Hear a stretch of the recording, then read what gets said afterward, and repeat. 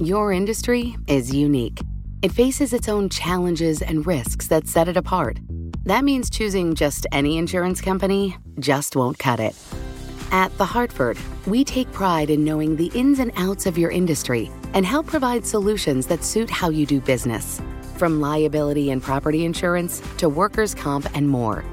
At The Hartford, we don't just talk about specialization, we live it. Learn how The Hartford can help your business at thehartford.com. Collaborate for a greener future at the Bloomberg Green Festival, a groundbreaking celebration of the thinkers, doers, and innovators leading the way. From design and culture to technology, science, and entertainment. Hear from inspirational speakers and immerse yourself in climate solutions. July 10th through 13th in Seattle. Title sponsor, Amazon. Official airline, Alaska Airlines. Get 20% off using promo code Radio20 at BloombergLive.com/greenfestival. Is your smart TV spying on you? Are authorities listening to your conversations on your smartphone? And what are those voice-activated smart devices in your house learning about you?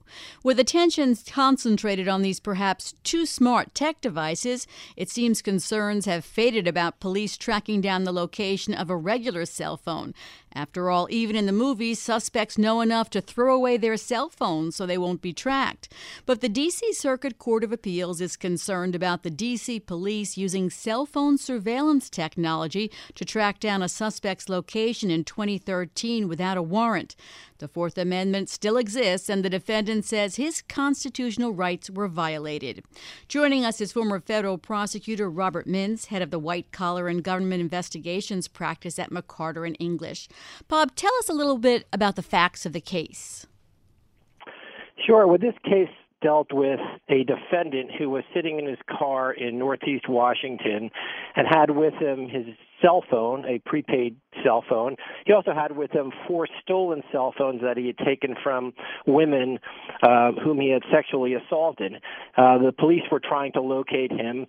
They used information from the telephone company to get his general location, but then in order to pinpoint exactly where he was and make an arrest, they used something called a Stingray device, which is something that tricks a cell phone into believing that it is a cell tower. And so when your cell phone emits information to locate a cell tower to make a phone call, the Stingray device sends a message back and allows the police to locate within a matter of feet exactly where your phone is at that particular point in time. So the court is considering this case and whether it was constitutional for the police to use it. Explain to us legally how the court is looking at this question. Sure, Michael. Well, the case really comes down to the question of whether or not the use of that Stingray device without obtaining a search warrant is a Fourth Amendment violation, and it turns on the question of whether there's a reasonable expectation of privacy that somebody has in simply carrying their cell phone around, and whether the police, when they use the Stingray device, which tricks your phone into revealing its location, whether that is essentially a search and requires police to go and get a warrant before using a device like that. Bob, Judge Phyllis Thompson said, it's difficult for me to see that he has a reasonable expectation of privacy because the defendant Jones was carrying stolen cell phones and there was an expectation that someone would try to find them or him. Do the stolen goods change the calculus? Well, they might for that judge. There was a 3-judge panel that heard the argument. This is only the second court of appeals anywhere in the country that has heard argument on this Stingray device. And the facts of this case, frankly, are not particularly good for the defense because not only was the defendant carrying his personal cell phone, but he also was carrying cell phones that he'd stolen from his victims. And so one of the things prosecutors have argued is that if the police were not able to locate him using his own personal cell phone, which raises this Fourth Amendment issue, they certainly would be able to locate him by tracking the victim's phones because he had no privacy interests in the victim's phones that he took after he assaulted these women. So that may complicate this case, as well as the fact that the defendant was on a public street as opposed to being in a home where the expectation of privacy is also diminished. You know, when we have wiretaps and things on traditional phone lines, there's complicated statutory structures at the state and federal level about that. And we seem to be struggling with the same kinds of issues in the internet and cell phone era. Is this the kind of thing that really the courts should be dealing with, or should this be something that is dealt with statutorily so that we can figure out what we really think about some of these complicated privacy questions?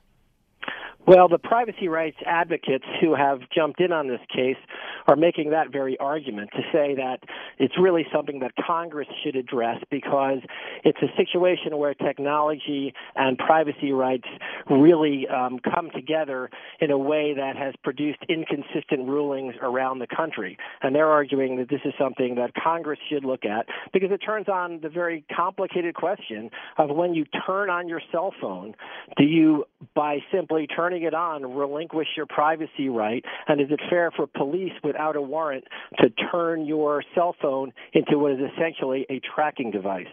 And that's something that privacy groups have said Congress ought to weigh in on so that there's a consistent position around the country and we don't have a patchwork of court cases around the country with inconsistent decisions. Bob, what about the cases that just involve cell phone towers? Are police allowed to just use the cell phone towers to track?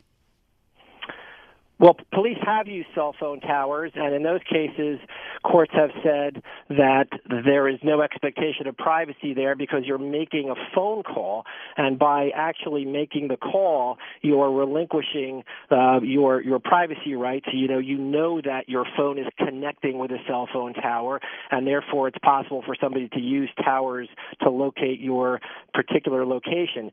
Here, there was no call that was being made. It was this Stingray device that simply tricked the phone into giving away its location, and that's why it raises a slightly different legal question. Bob, there was a decision by an appellate court in Maryland. What did they say?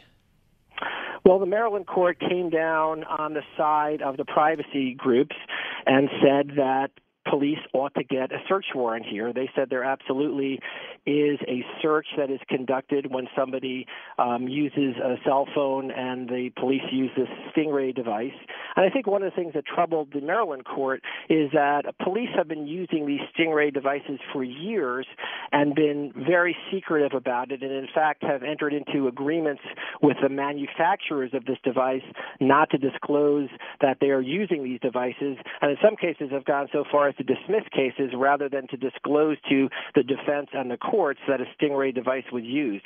The Maryland court found that troubling and probably was a factor in the court deciding that a Fourth Amendment search had taken place. Bob, that was the most surprising thing to me in this case, reading about how they've signed agreements with the FBI and device manufacturers to not disclose the existence to the public, the courts, or defense counsel. Is that legal? Well, it's legal if they ultimately decide to drop cases rather than to disclose the information. But I can see why a court would find it troubling because those agreements, which included the FBI and device manufacturers, were agreements that said that they wouldn't disclose to the public, to the courts, or to defense counsel that these devices were being used. And that's one of the reasons privacy advocates are very alarmed by the use of these devices and the agreements that law enforcement have entered into in connection with these devices. All right. Well, we keep finding new ways that we're being tracked, and pretty soon I don't think we're going to be surprised by these anymore. Thanks for joining us. That's former federal prosecutor Robert Mintz. He's the head of the White Collar and Government Investigations practice at McCarter and English. Your industry is unique. It faces its own challenges and risks that set it apart. That means choosing just any insurance company just won't cut it. At The Hartford, we take pride in knowing the ins and outs of your industry and help provide solutions that suit how you do business. From liability and property insurance to workers' comp and more. At The Hartford, we don't just talk about specialization, we live it. Learn how The Hartford can help your business at thehartford.com. What could you do if your data was working for you and not against you?